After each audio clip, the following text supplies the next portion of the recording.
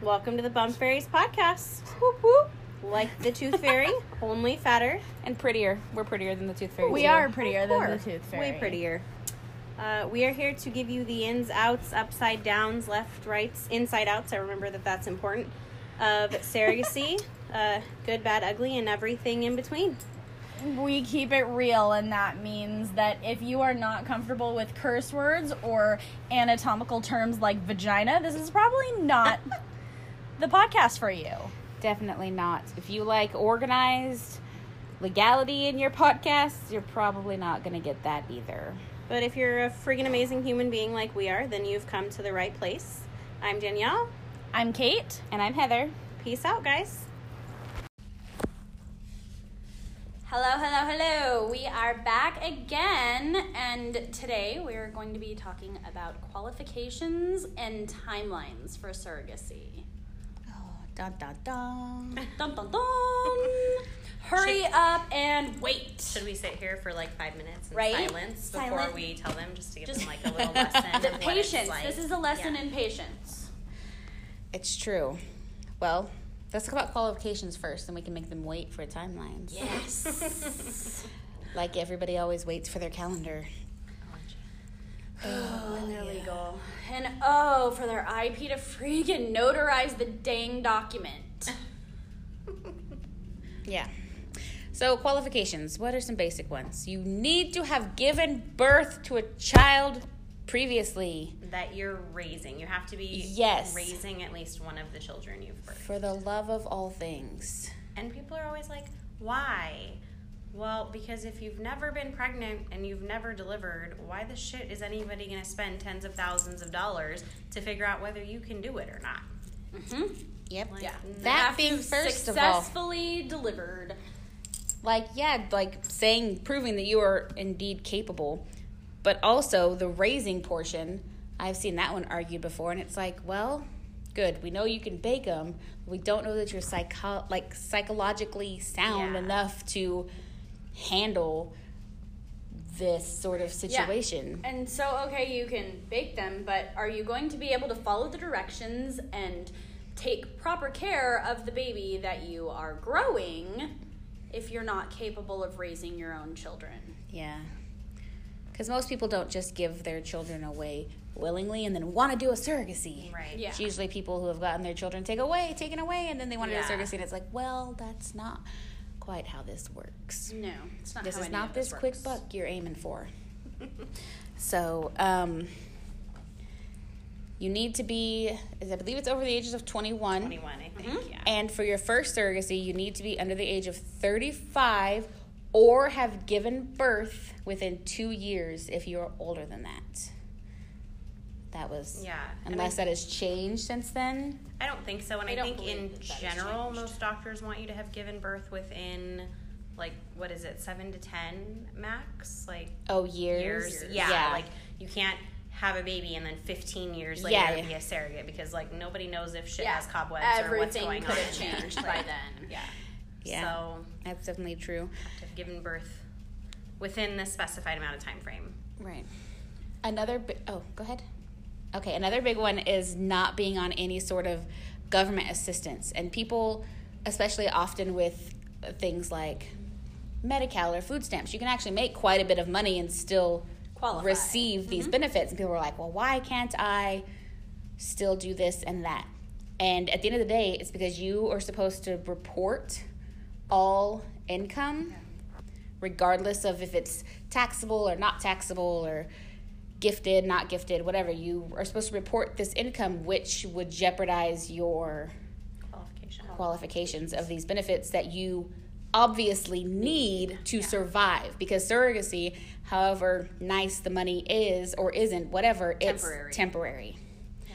And it goes away, and it goes fast, and it should not be there to support you, should not be there to buy your groceries, pay your rent, pay your medical bills outside of, obviously, surrogacy-related medical is taken care of separately, but that's not what it's for. Right. It's not a reliable enough income to plan your life around. Yes. No. So that is why that is a general rule that I see a lot of people asking questions about as to why they don't understand.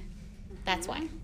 This is not income that you can count on, because it can be, this kind of leads into timelines a little bit, but you can agree to do a surrogacy and it could take you a year, 2 years before you even get pregnant. Yeah. And in terms of any money that you see before that point is not, it's pretty much reimbursement for any money spent or time spent. Yeah, and you need to be financially secure enough to do that. Like, if you have a flight booked for you and the agency reserved your rental car, but your flight is delayed 6 hours and now you have to find your own rental car, like, you need to be able to secure that stuff and ask for reimbursement later. Yeah, being financially secure is huge, because this is not, it's not here to support you, and you can't come at this at a desperate mentality. And if you're not financially secure, then there's a desperation in you that needs that money. Yeah. You can't need surrogacy money. You can't need on it. You can't count on it. You can want it all you want, but especially because if you get yourself in a position where you are relying on that money, and what happens if you miscarry?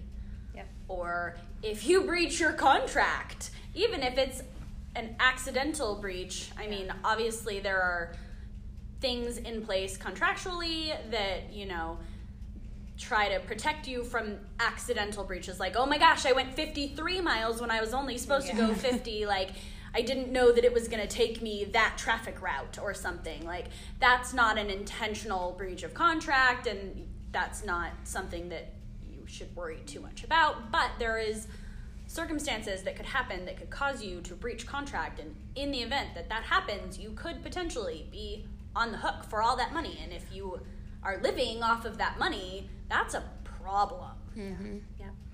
And I think people ask too, well, what if you used to be on assistance? And then that's fine. Like, obviously everybody has a past. Mm-hmm. If you are no longer, then cool beans, great for you. Like, Yep. congrats. If you meet all the other qualifications, go for it. Yep. So what other qualifications are there? I know there is STDs. Yeah. That's You can't have had. I know that you can't have had, but it's within a time frame. Like, obviously any that are still in your system.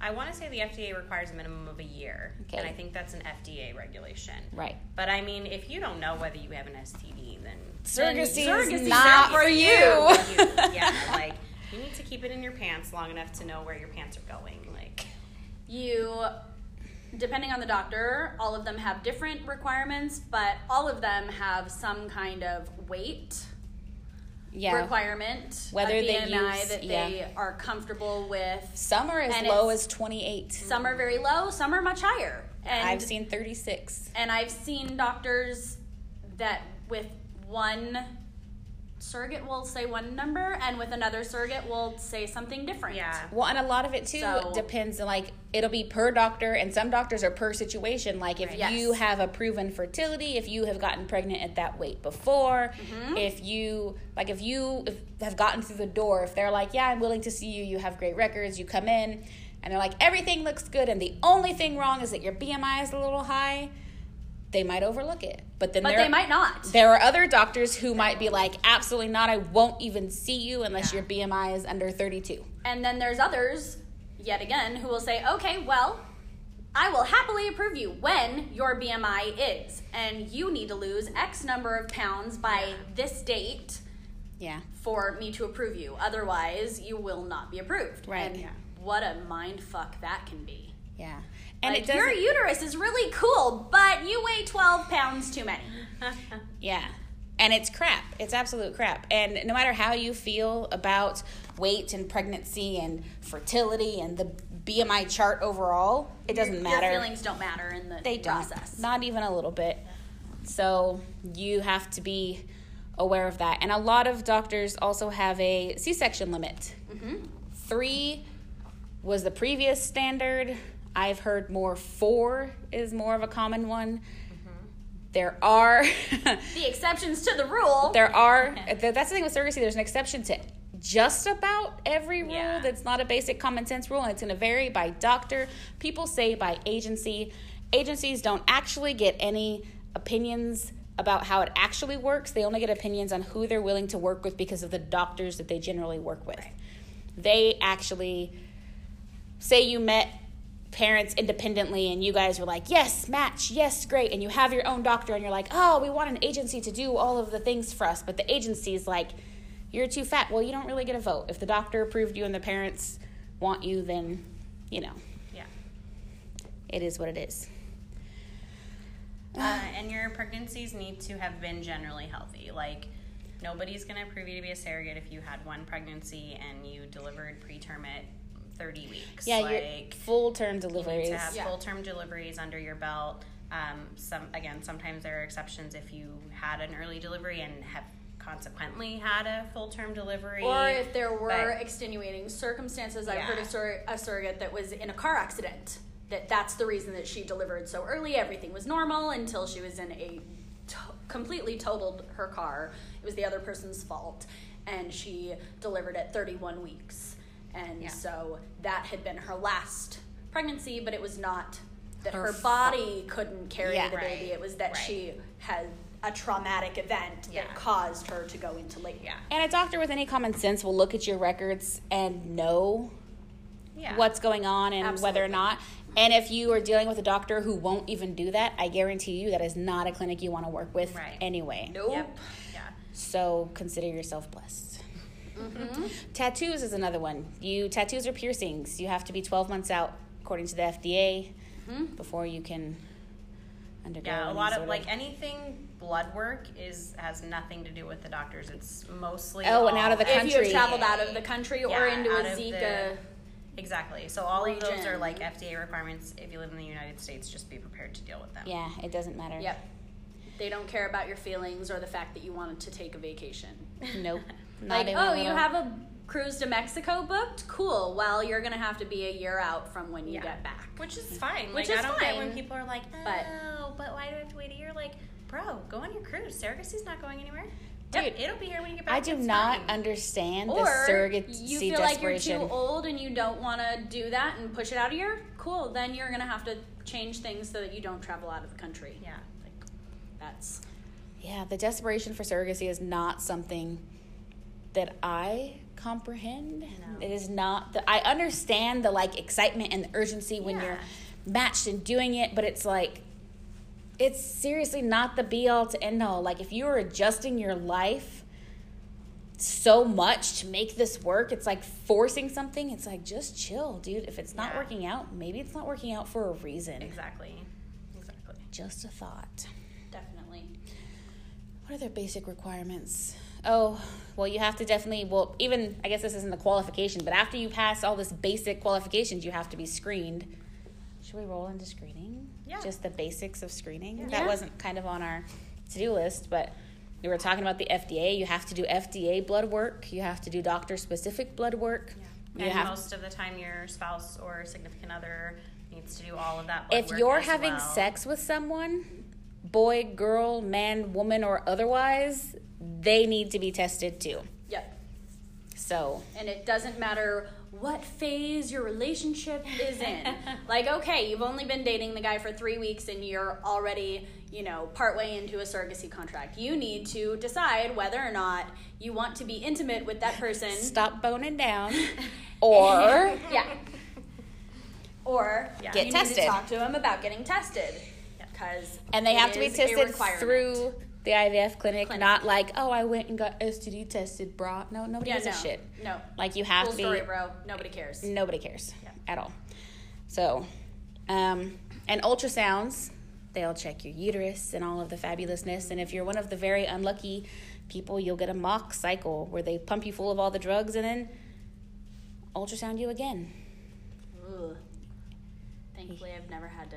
I've never had a mock cycle, but I've had a mock transfer. Mock transfers are easy peasy. People are so dramatic and asking oh, did you get Valium and what happened and it's like a teeniest, tiniest little catheter. It's easier than a vaginal ultrasound. Seriously, it's so simple. Transfer, chill your bill. Yeah. Relax. It's fine. This is fine. And people want to be compensated for their mock transfer. I'm like, you're not getting crap for a mock transfer, bro. Did you put a tampon in last month? Okay, you did a mock transfer, fine. That's about as invasive as it is. And even if you think it's uncomfortable, guess what? Things are going to be shoved up your vag very often during surrogacy. So just get used to it. Get used to it and move on. Yeah. Now a mock cycle where they pump you full of all the Yeah. drugs and you do the needles Totally and the and nothing at transfer, the and end. if they do Yeah. like a uterine biopsy, those are all different things. Those are more invasive and more involved, and Yeah. that is Different. different And if than you get just told basic you need screening. something, like, Google it.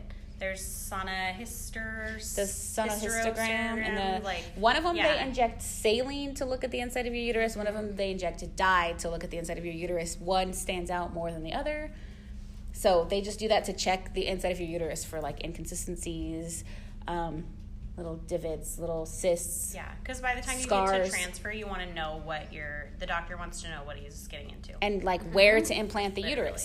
uterus, where to implant the embryo. in the uterus. Yeah. Psychological screening is going to be a part of your screening. And if it's not, run. Yeah. Yep. Everybody should be Everybody, screened. not just You the should be surrogate. screened. I mean, your spouse, husband. I mean, I'm indifferent about that one. If they require it, they require it. If they don't, I don't know. Yeah. It is what it is. But both involved parents need to be. Yeah. Everyone needs to be screened and cleared by a licensed person. Usually, you get the MMPI, correct? Yep. Is that what it's called? Yeah, it's like 80 billion questions about Yes. whether you like to hang out in the woods in the quiet or not. And you Right. just freaking answer it because you can't Yeah. trick this Yeah, test. you can't just trick makes it. you- It knows. Like, So- if you're batshit crazy, they're gonna figure it out. And Yeah. if not, then in this day and age of social media, one of us is gonna rat your ass out. Yep. So, It's true. Yep. Other sorrows will too. yeah. Damn Seriously, straight. I will. if you're trying to make us look bad, we will throw your ass under the bus so fast. Mhm. Yep. There's enough negative press. No so we don't need your hesitation. help. Seriously. If any of these batshit crazy people that go to the media had been friends with any of us, then it would have been a different situation. They would have been handled. Now we sound like the mafia. Right? The Back thorough alley. mafia. Oh, That's gosh. the only thing back alley about us. Oh, goodness. What else? Screening, blood work, ultrasounds, paperwork, all the paperwork. You know what? If you're looking at surrogacy, just call your OB and call your hospital. Go in and get your records. Yeah, copies you of all your should have a records. copy of these anyway. Yeah. I'm sorry, and yes, I'm harping on you people that don't. Get off your ass and go get a copy of your records about your health and your life. You should have those in your possession. They are yours. They belong to you. And you should have them anyway, like Heather said, because you never know if something is wrong in them if you don't ever ask. And then you've never randomly seen one day them. you're talking to a doctor who's like, so how'd your C-section with the twins go? Hold up, what? Yeah. Wait. What C-section? So get them, check them, be prepared. Yeah. Make sure and then they're you can have accurate. them altered if they're not. You go back to that doctor and have them fixed. I've heard stories of them putting down the wrong medicine. Like somebody got, okay, I'm going to get my Z's mixed up. One of the Z medicines that you take for nausea, another one you take for depression. Zofran and Zoloft. Zofran There and you go. Zoloft. That it was written down wrong in her chart. So it looked like she had depression because she was taking these anti-anxiety depression meds she had never taken. So there was like this random note in her chart. It's like, oh, you've suffered from. No, I haven't suffered from. So you should know what's in your chart. And Because these doctors don't know you, so that's all that they're looking at is Yeah. the medical records that they're given. and then if you have them, then you can just send them over, and it's much faster and Yeah. more efficient. We're kind of rolling heavy here, but that's okay. Timelines. Let's see. Don't be prepared to stick to any certain one. Yep. Right. If you have an idea of when you think things are going to happen, They they're won't. probably not. Mm-mm. Everything that needs to happen, you decide to do it. You decide how you're going to do it. You get screened to do it, or you match and then get screened. Some places you screen and Yeah. then match. Either way, that happens. You have a match meeting. You move into contracts. Then you get a calendar, maybe. If you're lucky, you get a calendar. And then you get another one, and then you get the right one. Mm-hmm. And then that changes one more time, and then you have 6 weeks of meds or so, And you then pray they send you the right ones. Yep. That's yes. Oh yeah. Oh, yeah. Clinics get busy, people. Clinics get really busy.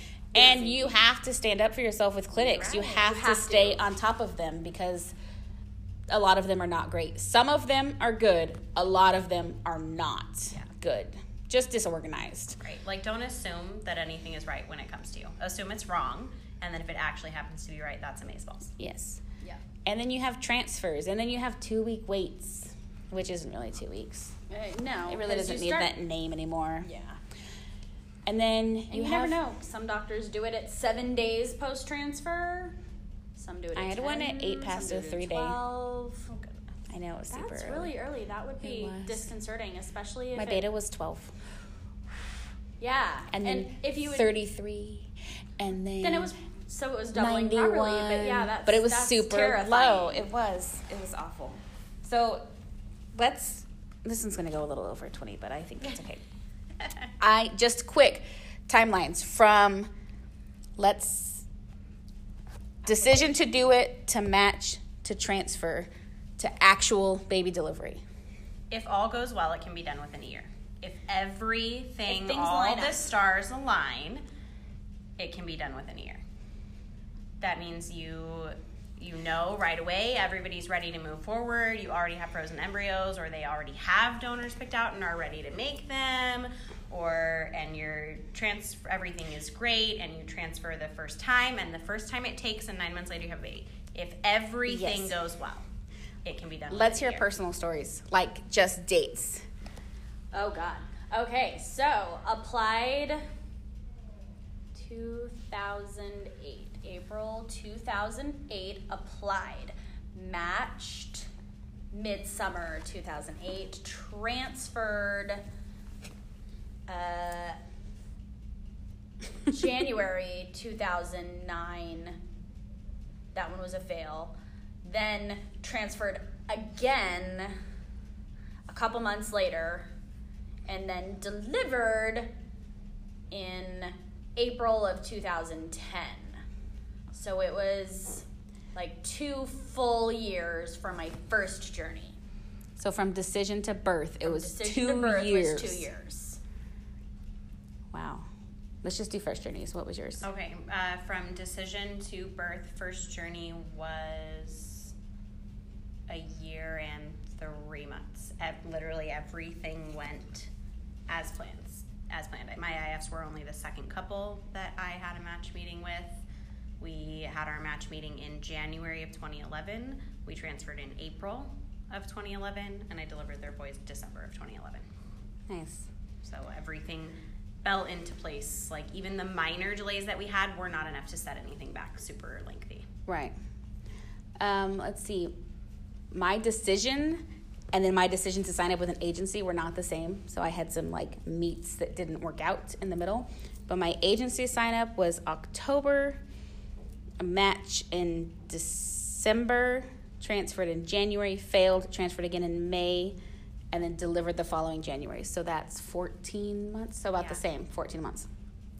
So I think like none of us also called out, well, you did like when you matched with the agency. Mine was, that was when I matched with the agency. Certainly not when I initially like started researching. Right. When I was done researching and was like, okay, let's do this. Yeah.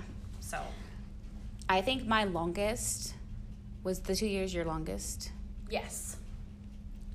We matched, me and my German IF, we matched in November. Actually, I've matched in November a lot. That's weird. I matched in November. We didn't transfer till October, and they were born the following June. So almost 2 years, like 20 months maybe? Yeah. 21 months.